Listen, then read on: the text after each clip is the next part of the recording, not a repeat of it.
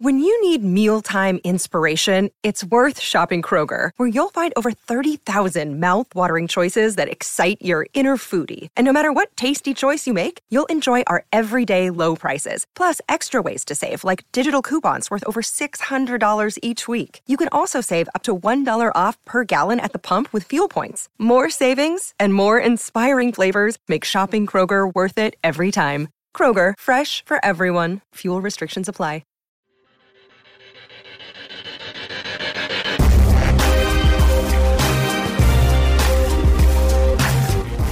And we're back. Another segment of Sports Talk. I'm Jeff Nowak. He's Steve Geller, all tan from Florida. Wait a minute. I'm Sports Talk. You're still used to hosting. Yeah, that's it. Did I say Sports Talk? You did. Oh, man. This is Inside Black and Gold. Gosh. Yeah. So I hosted 10 days of Sports Talk, and now it's just ingrained in my brain. I'm not a fan. But I'm going to leave that in. I'm not even going to re-record this. We're going through my new 53-man roster projection. I promised that I would update it after minicamp. There aren't a ton of changes, but we're going to start to get into them now that we're into the wide receiver position. We're going to get into wide receivers. We're going to get into tight ends, and we are going to get into offensive line in this segment. And so let's flash this up here. There are a lot of wide receivers currently on this roster, and that doesn't include Malik Flowers, who was cut, which is a bit of a surprise, but I think when you brought in Keke Coutee and Lynn Bowden, who both were signed and were very exclusively used in the kick return part of the practice, you probably could have put two and two together. I didn't, but you probably could have put two and two together that Malik was not panning out, considering you brought him in as a kick return specialist. But so I'm keeping the same numbers at wide receiver. Just keeping 6 wide receivers. You could theoretically keep more or less, but I think 6 is safe. And Lynn Bowden Jr. is one of them. And because I think that you brought both those guys in for one of them to be your backup returner, and while you could theoretically stash him on the practice squad and bring him up kind of like at Adam Prentice, I think for now it just makes sense to put the backup returner on the roster and go from there. My others are Chris Olave, Traquan Smith, Michael Thomas, Rashid Shaheed, 6th-round pick A.T. Perry. And the change is I took Brian Edwards off of the keep line and put him down on the cut line because I just haven't been super impressed with him thus far. Yeah, question I think I go into every year, though. We'll see what happens with Traquan. Interested about the addition of Coutee. Is that how you say the last name correctly? QT. Technically, it's QT, like the letters QT. Okay, just because he has obviously the returns ability as well. Yeah. And I think could be someone that could push Bowden Jr. For that spot. One thing to keep in mind, too, is Lynn Bowden has a familiarity with Derek Carr. Yeah, that's a big one. He did spend time on the Raiders, and that's just been a very popular theme. Like Billy Price, another guy they signed, was on the Raiders practice squad last year. So again, it's like you're clear. There's a very clear trend developing of familiarity with Derek Carr is helpful to you in getting a spot on the Saints roster, or at least it appears that way right now. So that's kind of why I lean that way. It could be Keke as well. I was kind of 50-50 between them. But so the cuts, Kawan Baker, Shaq Davis, Brian Edwards, as mentioned, Keith Kirkwood, Kirk Merritt. I have Brian Edwards on here twice for some reason. So actually you just want to get rid of him that badly. Like 7 cuts. Yeah, one of them's gone so badly that I put him on here twice. Kirk Merritt, Keke Coutee, and James Washington. Brian, and I do like Brian Edwards. He just hasn't looked confident. He just hasn't made any plays. He doesn't seem like a guy who's making a strong case to make the roster at this point. A.T. Perry is a guy who I think is still very much on the line of you got to pick it up if you want to make this roster. I think he's stabilized his play a little bit. I talked to Cody Burns on the first day of camp, and he was talking about consistency. He needs to see more consistency out of him. They obviously like him.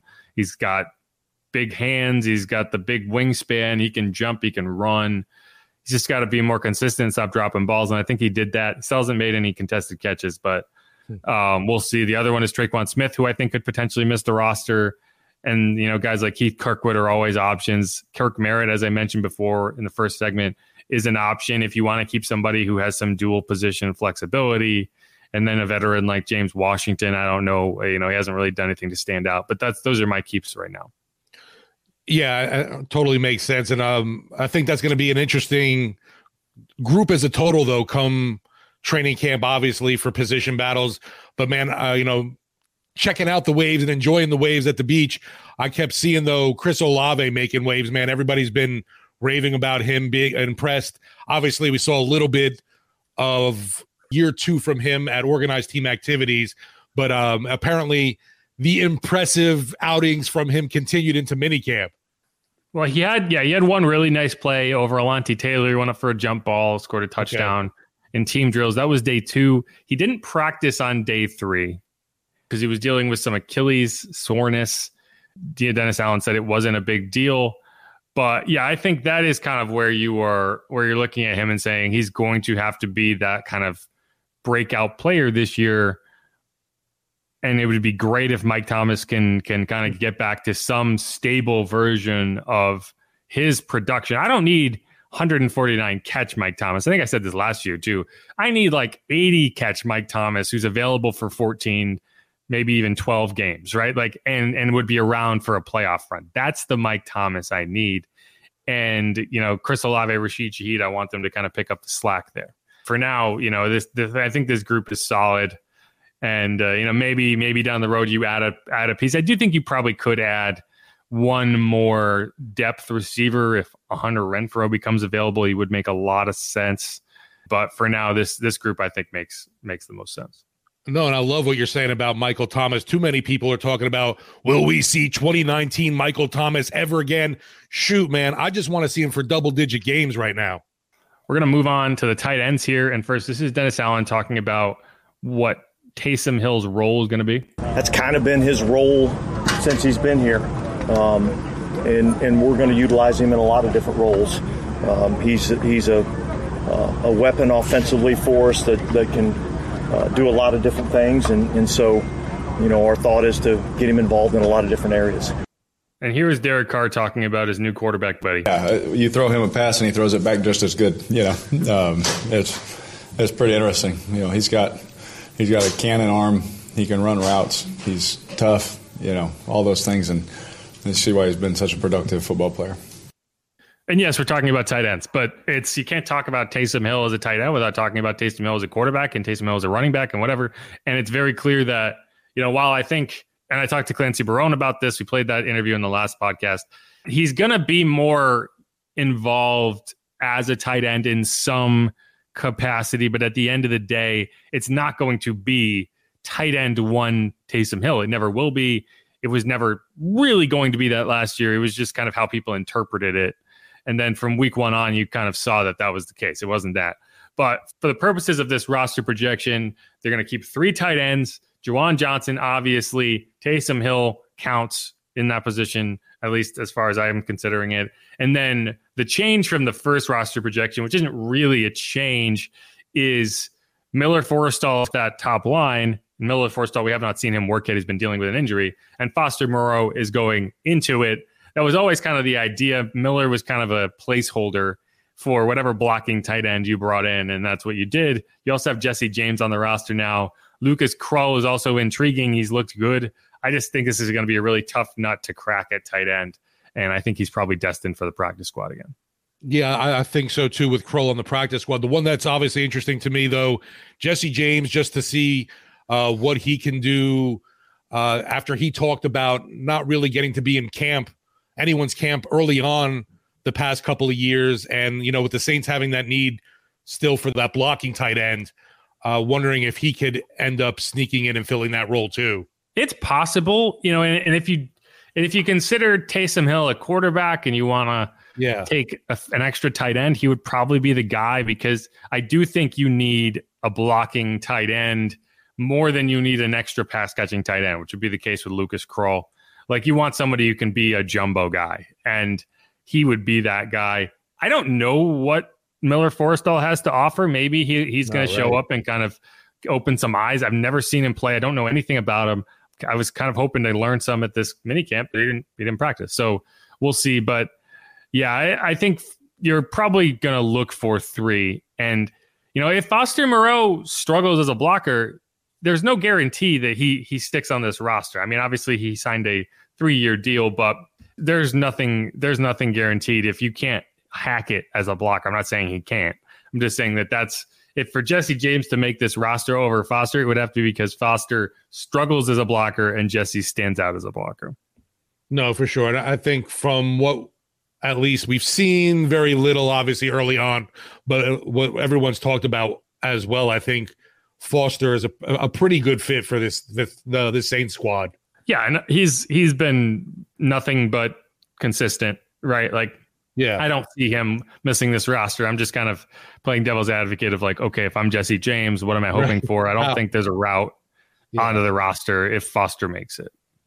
No, and you have to put Taysom in that grouping. I mean, he is a tight end. Yeah, and one thing that Clancy said, and I thought it was interesting. So everyone was making a big deal about OTA absences, as they always do. One thing that's worth noting is like teams have gotten a lot better at including people in the process, even when they're not here. It was something they had to do during COVID, and I think just like anyone who works a job can relate to, like there are things that you do now in your job that you didn't do pre-COVID, but that make a lot of sense, right? And one of those things is they FaceTime people into meetings, and they were able to send Taysom all of the practice film and all of kind of the homework on his iPad, and so he was communicating with everyone in the tight end room even when he wasn't there. And so when he got there for minicamp, he was already kind of a few steps ahead. Clancy said he could tell that he'd been working on some route running on his own. So like keep that in mind. Even when guys weren't there, they were still part of the process. And so, I think that's important to remember.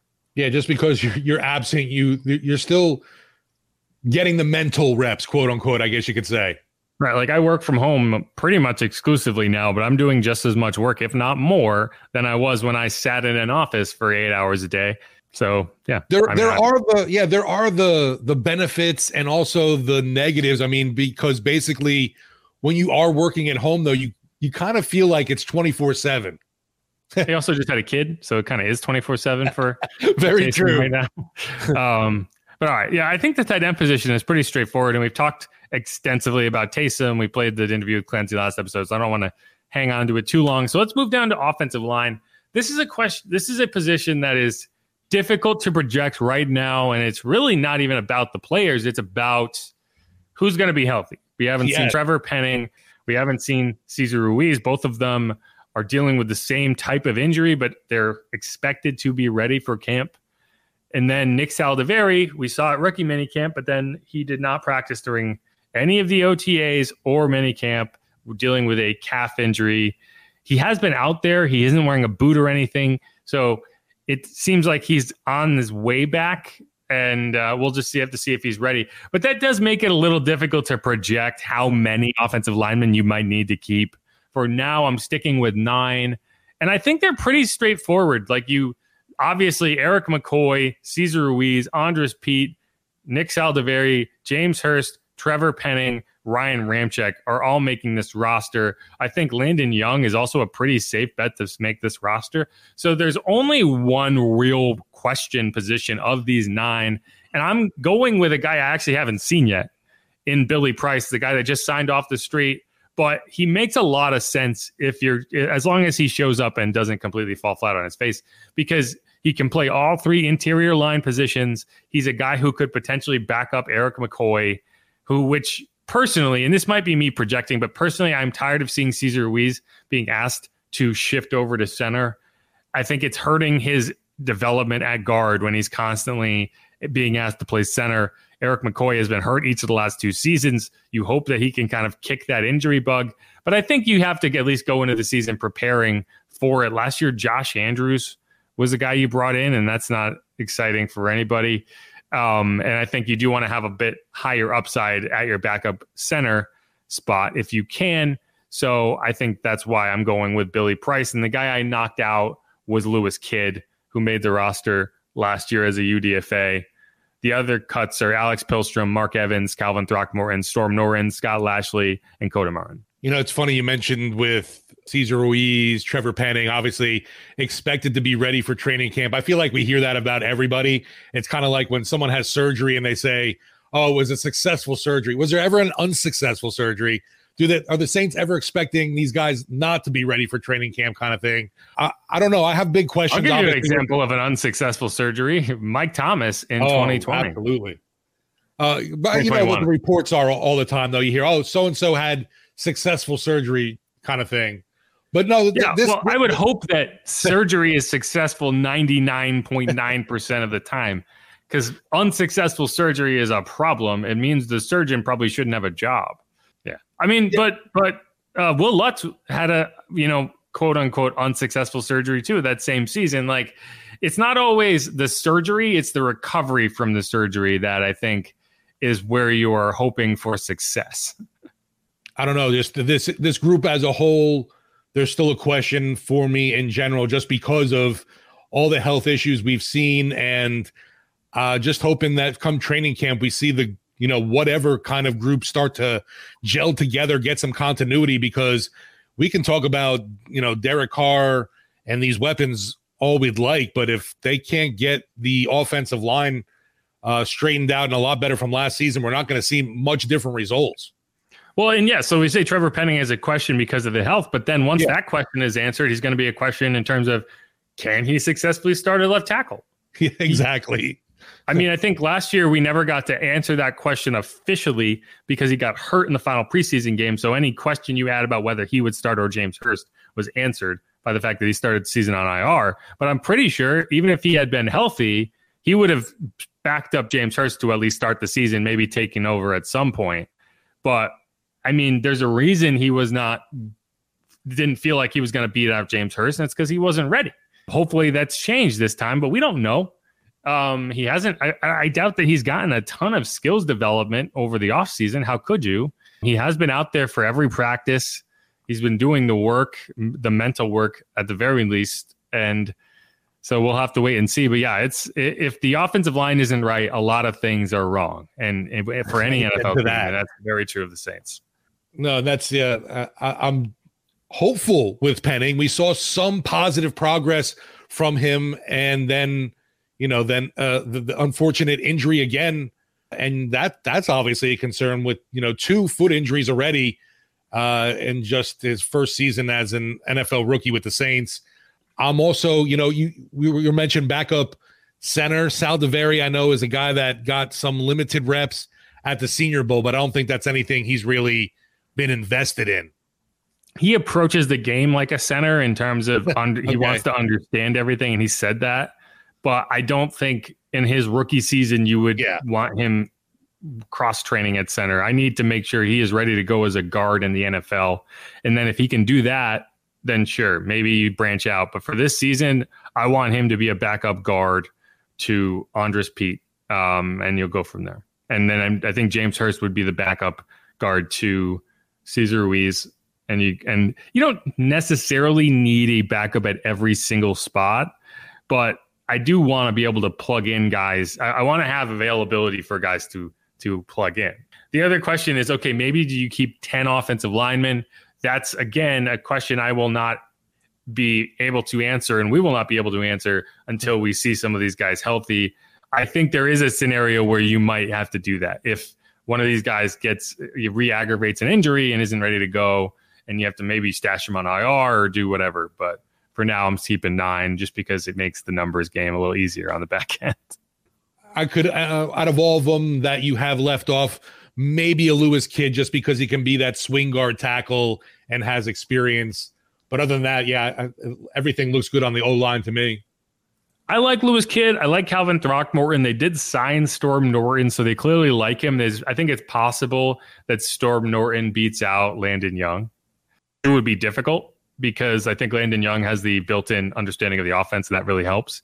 But yeah, I am not beholden to a Lewis Kidd or any of these guys, and other than the fact that they're around and they understand things. But all right, let's wrap up that segment. We're going to come back and we're going to talk about the defense, defensive line, defensive back, and linebacker. This is Inside Black and Gold. We're just going through the 53-man roster projection, which has changed slightly after the Saints mini camp that Steve did not attend.